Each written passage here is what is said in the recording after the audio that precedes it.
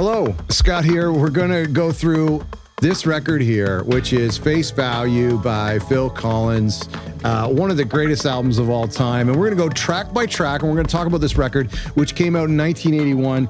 And gosh, it's a great record. Although, what I will say is one of the critiques I have of this record, it's not a critique, it's just an observation. It's something that sometimes pulls me out of the record, is it has this mixtape feel. But I was reading recently, and this kind of warms me up a bit more to this feeling, is that was intentional by Phil. And so it starts off with In the Air Tonight, which of course is a massive song. In the Air Tonight can't be put in a box. It's not pop. It wasn't really rock. It was, who knows what was going on with that. But there's the Motown influence. There's the Beatles influence. There's ballads on this record. There's all sorts of things happening on this record. And then there's that kind of the country tune on the record. And so there's all of these like hodgepodge of genres, which was totally intentional for Phil, because this was just a solo mixtape. It was just things that kind of showing what inspired him, you know, the Beatles from when he was a kid, and Motown music, and some of the new stuff like Brian Eno that he was discovering. And so that always, for me as a listener, I think that's what sometimes pulls me out of it. In contrast to like No Jacket Required, where Sussudio sounds the same, the whole record from Sussudio to Take Me Home, it just has that same feel, production style and everything.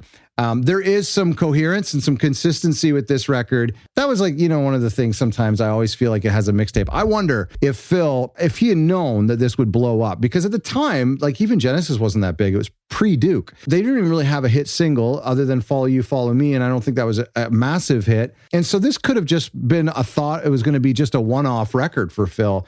And the other guys, Mike and Tony, hadn't done their solo projects. They were working on it at the same time. And so there was a thought, maybe, you know, this could have just been his only chance to ever make a solo record. So why not do a bunch of different genres that was important to him? So, okay, let's move on. In the Air Tonight. I mean, this is a great record, by the way. Oh my gosh. I have the 2016 version. I have the cassette right here. Oh man, what a beautiful, and it obviously set the tone too. You know, he did Face Value, put his face on the cover, and then he kept doing that forever, really. I mean, aside from Dance Into the Light.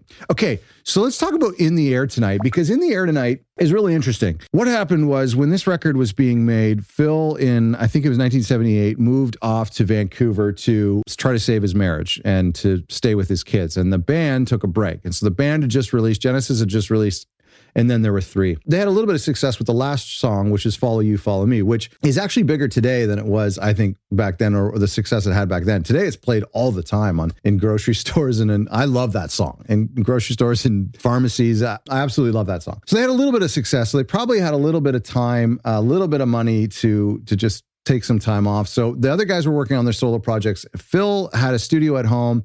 He goes to Vancouver in 1978, comes back in 1979. His marriage is lost, and he's got this big house, and he now has some recording gear. They got some free drum machines.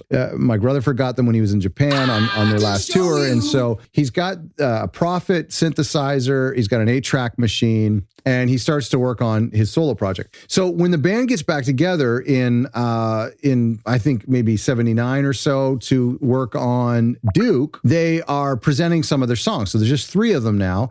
And I think this is my theory. So Phil plays them all of his demos, and they pick Please Don't Ask, and then they pick Misunderstanding. Phil says that he played them In the Air Tonight. Tony says that he didn't play the band In the Air Tonight, that they never got to hear that demo. Because Tony says if he did hear that demo, he would have wanted it for Genesis, which would make sense because it was kind of a weird tune. It's almost like Mama in a way, where it made for a really dark and weird single. To me, it actually would have been an interesting Genesis song. I don't think it would have fit on Duke, to be honest, but it would have been interesting. So Tony says that Phil never played it. Phil says he did play it, and Mike says he can't recall. To me, that really, all of their reports are completely useless because Mike doesn't confirm either way, and Tony and Phil contradict each other. So we'll never know. The thing is, though, is that it's very easy to hear most of the Face Value demos. You can download them somewhere else on a website. There's demos of almost all of the songs, except I think for I'm Not Moving and Thunder and Lightning. It makes sense to me that he would have played all the songs. And if you listen to, here's why I think Phil did play the demo. If you listen to the In the Air Tonight, the demo, It doesn't have that big drum solo. So it just doesn't feel the same, really. It's kind of like it's in mono. It's just not really that exciting. I could see why you would pass on it. It's kind of like the same 3 chords over and over, and it's just really not that impressive. From the demo standpoint, the song is incredible. Hugh Padgham did something way bigger with the drums and with the finished project. And one of the reasons why I think they could pass it over is they just had this radio success with Follow You, Follow Me. And that was a really big deal. And I'm guessing that they were looking for some more pop stuff. And that's why they picked Misunderstanding and Please Don't Ask, because they're love songs and they were kind of poppy-ish. I mean, in a way, I think Please Don't Ask does pretty well on Duke. I think I would have preferred it. We'll get there. I think I would have preferred it at the end of this record. I would have loved to hear, instead of the Beatles cover, if he had ended with Please Don't Ask, just because it was a divorce record. And to me, I feel like lyrically it fits in better. I'm not a huge fan of Tomorrow Never Knows, but I don't know. In hindsight, it may have worked a little bit better on this. Let's move on. So that In the Air Tonight, I mean, it's iconic. It's only getting bigger and bigger as the years go on, as people discover it. It's a great track. And what I love about In the Air Tonight is that it stands up. Like, it's still, you listen to it now and we are 40 years later and it's still a great track. It still stands up really well. This Must Be Love, I think that's track 2. This Must Be Love, I think, is honestly one of Phil's best underrated B-sides. I mean, it's not a B-side, but it's an album cut. You know, it wasn't a single. Has Alphonso Johnson on bass. It's a bass song. It's just such a, it's what Phil does best, which is mid-tempo. And I love all of Phil's mid-tempo songs. Do You Remember, Every Day, all of these tunes that are just like, they're not ballads, but they're not super upbeat tracks like Sussudio. And Take Me Home is in a way is kind of mid-tempo. Misunderstanding, I Missed Again, was sort of mid-tempo. I think that's where he really grooved really well. And This Must Be Love is one of the best songs that Phil's ever done, and I just don't think it gets enough praise. Behind the Lines is really interesting too. So this story is that I think it was Mike Rutherford from Genesis who wrote Behind the Lines when they were working on Duke, and I believe they were working on Duke and Face Value around the same time. They were rewinding, or they were playing back the tape in the studio when everything was recorded to tape, pre-Pro Tools, obviously.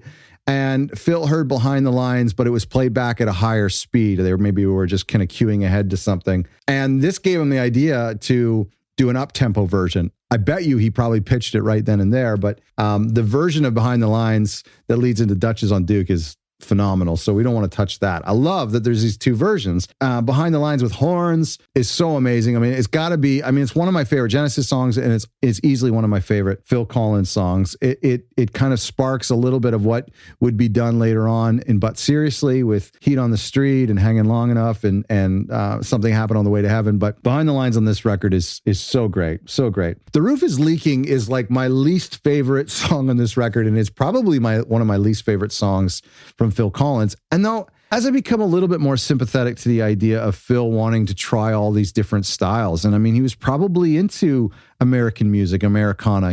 We know that he had a thing for the Alamo, so maybe he was into the Sun Records releases at the time. Maybe he wanted to do something on banjo. I just don't think it's a great song. It's kind of a little bit theatrical. Like it's almost like a Broadway number in the sense that it's like a story being told. It's just never really struck me. And I feel like after Behind the Lines and This Must Be Love, we're just locked into such a groove. And I hate complaining about it because Face Value is iconic and the comments are going to light up. But for me, it's just, it may have been that tune as well where Eric Clapton came on and messed up and they had to replace his banjo playing because he was a little out of it. But anyhow, The Roof is Leaking. If you're a fan, let me know. Now, then we move on to the end of side A, which is Droned, that leads into Hand in Hand. Anytime an artist bleeds or blends one song into the next, I'm a huge fan. And we hear that on You Know What I Mean into Thunder and Lightning. And that's such a great moment. And same with Droned into Hand in Hand. Droned is super cool. Again, Phil was into like creating cinescapes, soundscapes, and these interesting things, which he did with Genesis as well. And so for his chance to do something, and this sound, what we hear in Droned and Hand in Hand carries through his career. We hear it a little bit more in But Seriously, and obviously later into Dance into the Light and the Tarzan stuff is some of these like more world sounds, which we don't really say that anymore, but Hand in Hand is, oh man, what a great song. And you know where Hand in Hand really shines is live. Opening the Serious But Serious tour, the Dance Into the Light tour with it, and he played it on the No Ticket Required tour for No Jacket Required later, deeper into the set. It does so well. I mean, just with him on drums, the choir in this, by the way, really interesting. I don't know if you can see this. There's a picture of kids, but from various churches or a church in LA, the kids sang on it. And I remember I was reading the credits today and I saw the kids and I was like, yeah, there is a kids choir. Where is that? And it's Hand in Hand, and it's done so well. Hand in Hand is a really, really good song. And I'm always a fan of the instrumental. I don't think he did an instrumental after But Serious, right? Because But Serious has Saturday Night and Sunday Morning, although not on the original vinyl release. But I think after that, and he didn't do one on No Jacket Required either. Occasionally he would do it. When he did it, I loved the instrumentals. I thought they were great, very much like the Genesis instrumentals. I Missed Again. We're starting on side B. That's a great tune. I prefer it. When I was a kid, I got it mixed up with Misunderstanding, which is totally fair because it was recorded or written from the same session, from the same year, same songwriter and everything. So I always got it mixed up, but I like I Missed Again way more than Misunderstanding. Misunderstanding is good, but I Missed Again is great. Now, why would Genesis have passed on I Missed Again for Misunderstanding? Well, the demo for I Missed Again, you can listen to it on Spotify on the B-Sides record, I think. The demo of I Missed Again is pretty rough. It's like he's just kind of improvising lyrics and most of it's just kind of mumble tracks. It's not, I don't know, it just wasn't there. It didn't have the horns, didn't have the same drum beat. It was just the CR78. So I Missed Again on this record is phenomenal. You Know What I Mean is great. I didn't get to see Phil on the 2016 solo tour, but I heard that he did a piano version with his son, Nick. His son, Nick, played piano and he sang You Know What I Mean. You Know What I Mean is fantastic. And it's not a ballad. It could be a ballad, but it's super short. And it's this kind of like a segue song into Thunder and Lightning. But man, that's such a strong tune. Again, this record is, here's what I love about Face Value. This record is packed with underrated Phil Collins songs. I think I'm Not Moving, Thunder and Lightning, You Know What I Mean, This Must Be Love, Hand in Hand, Behind the Lines in a Way. These are underrated tracks. I mean, they've never been put on a compilation. They're barely mentioned ever, and very few of them are played live. But I think this record is packed with his best album tracks. On other albums, there's some like B-sides, what I call B-sides, like album tracks that have a little bit more of that 90s filler feel that just weren't exactly the best material, but everything on Face Value is so good. Even though sonically it's a little bit more diverse, it doesn't have that cohesive sound that we hear on both sides or on No Jacket Required, but the deep tracks are so good. Thunder and Lightning, I know I've said like most of these tracks are my favorite. Thunder and Lightning is such a good track. I mean, it's so good. I wonder where that came. That must have come out of the studio because I don't think there's a demo floating around of Thunder and Lightning. I haven't heard it. I'm Not Moving, also really good, totally underrated. Just that track, ironically, has so much movement to it. A great drum beat. And it's actually not Alfonso on the bass on that track, which is surprising because it's got such a groove to it. And then the penultimate track is If Leaving Me Is Easy, which is a beautiful song. And they talk about it on the Classic Albums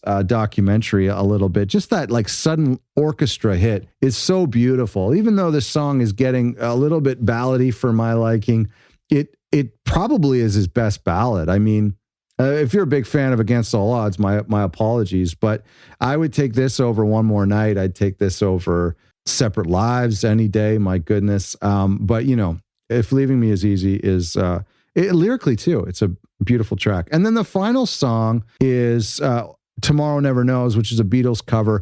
It's covered very similar to the actual track, which he did on the next album. With You Can't Hurry Love.